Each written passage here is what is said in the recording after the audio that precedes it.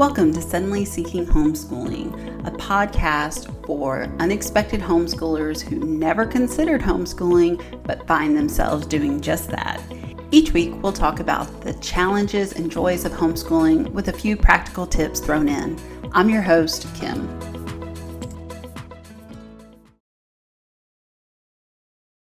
All right, today we're going to talk about different homeschool styles. So just like there are different parenting styles, there are different styles and types of homeschooling methods and ways to approach homeschooling.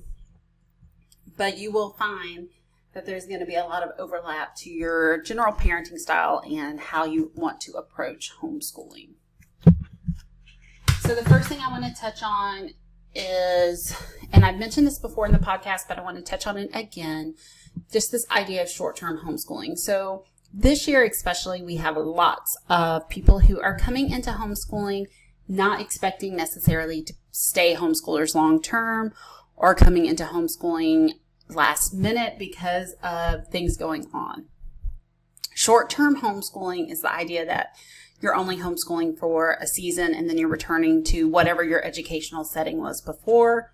And I want to just say welcome, and that if you are doing that, it is much more common than you think it is, and there are lots of reasons people have done it in the past. It is not a new concept. Schools are used to it. They are not going to be as used to it at the volume that they are going to experience this year, but it is not a new thing.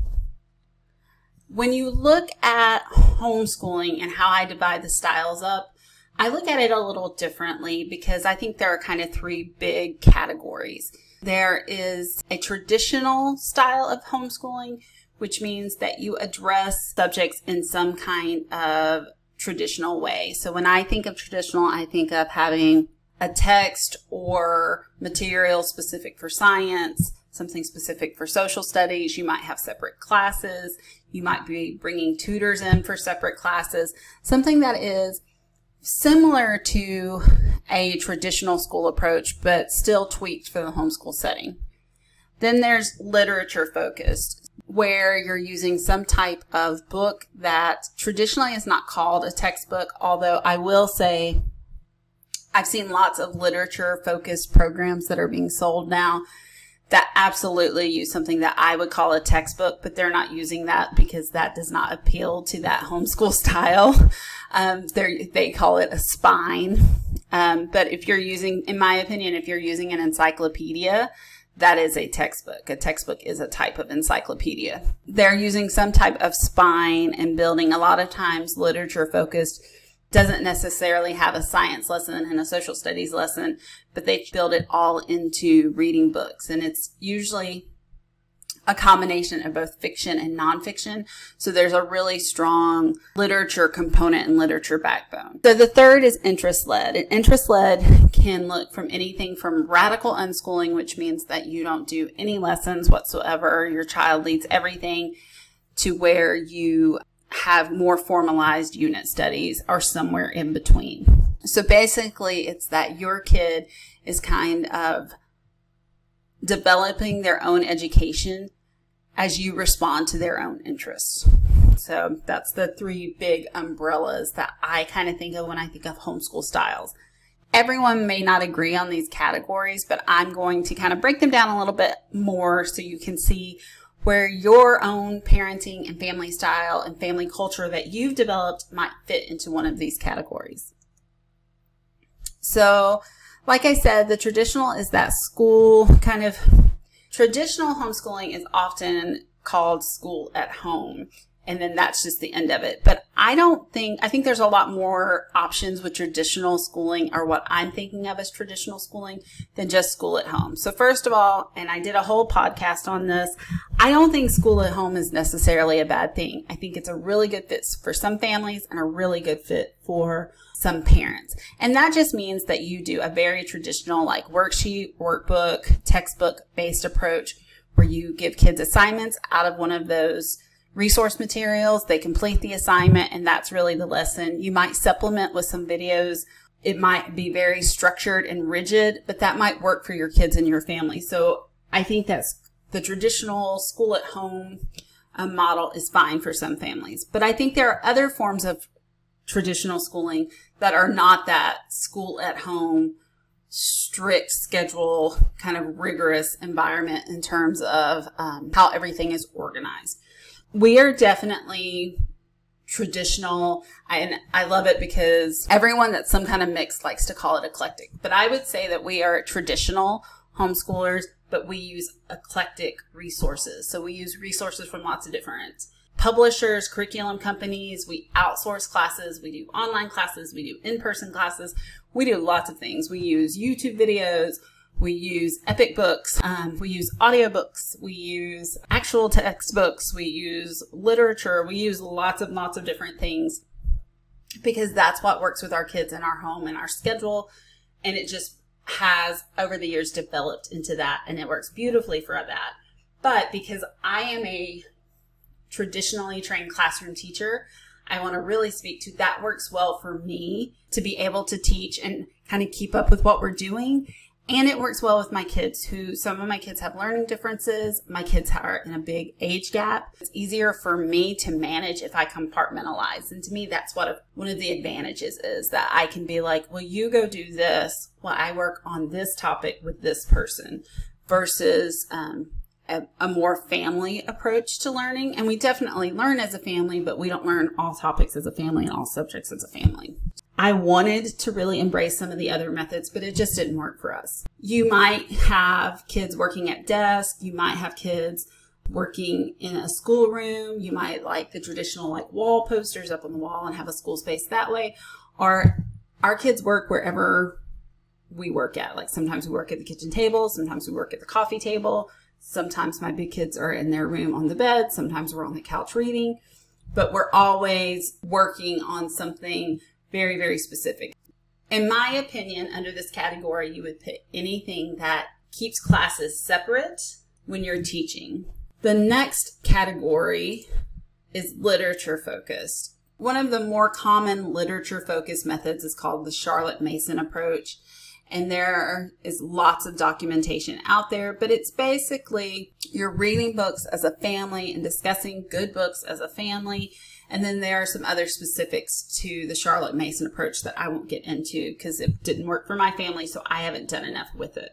But there are lots of Charlotte Mason homeschoolers, and I will interview one on this podcast, but I am sure you can find lots of approaches if this interests you. This is great for families who love to sit and read together, that have kids that are relatively close to the same age. I think that you either need to be really committed to doing a lot of reading aloud as an adult or your kids need to be really good readers to do this. The focus is definitely away from textbook learning, and it's usually you're looking at reading fiction-based books from the time frame, so like historical fiction and things like that, which I think have a lot of great value, but they don't need to be confused with looking at like primary resources. But there are lots of great literature-focused curriculums out there.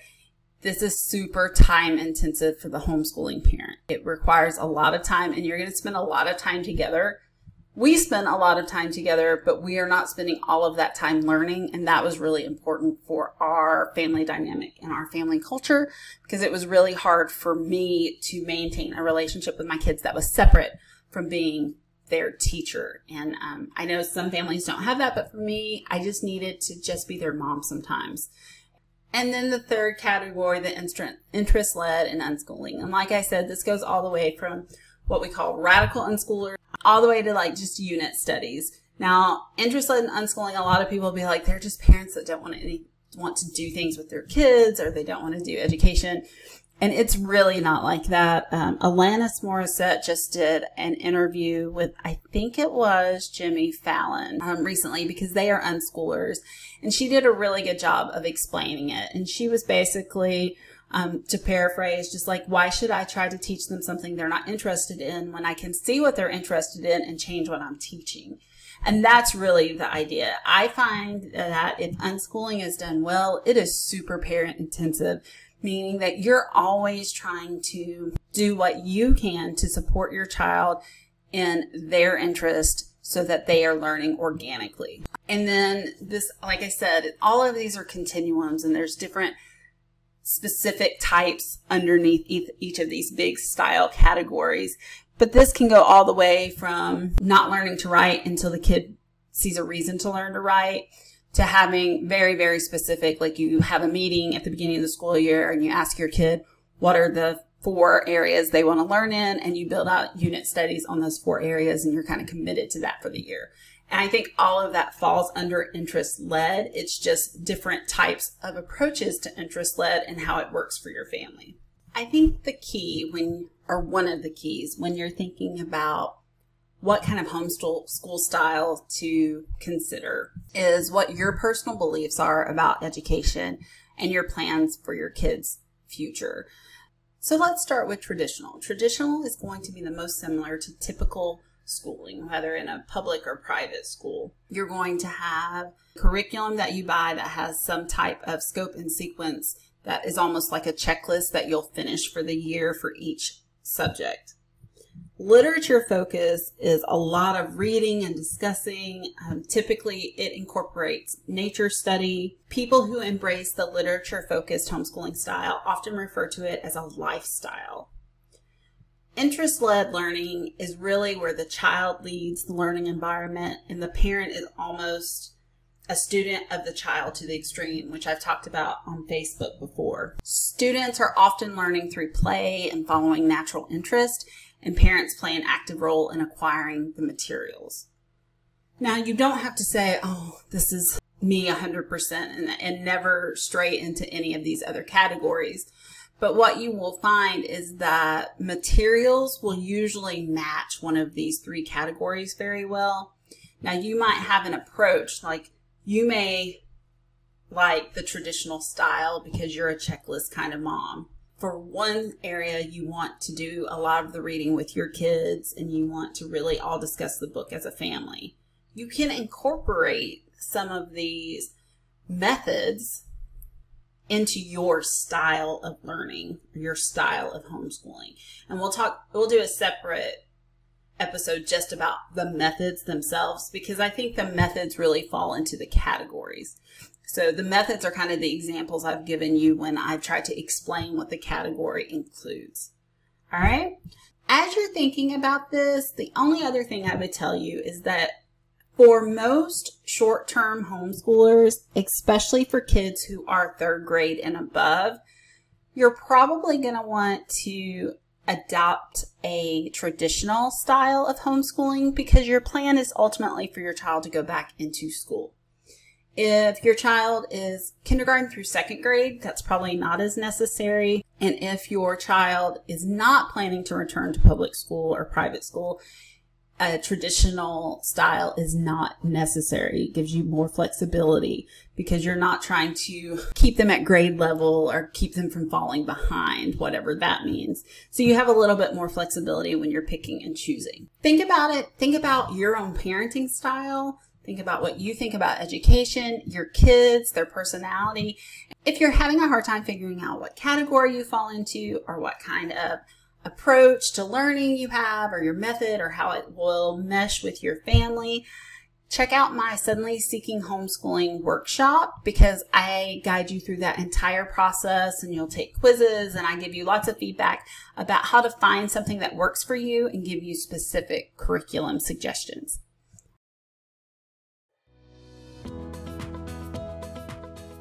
Thanks for joining us this week on Suddenly Seeking Homeschooling. Check us out on Instagram or Facebook at The Learning Hypothesis for more information on homeschooling and how to customize your unique approach to education.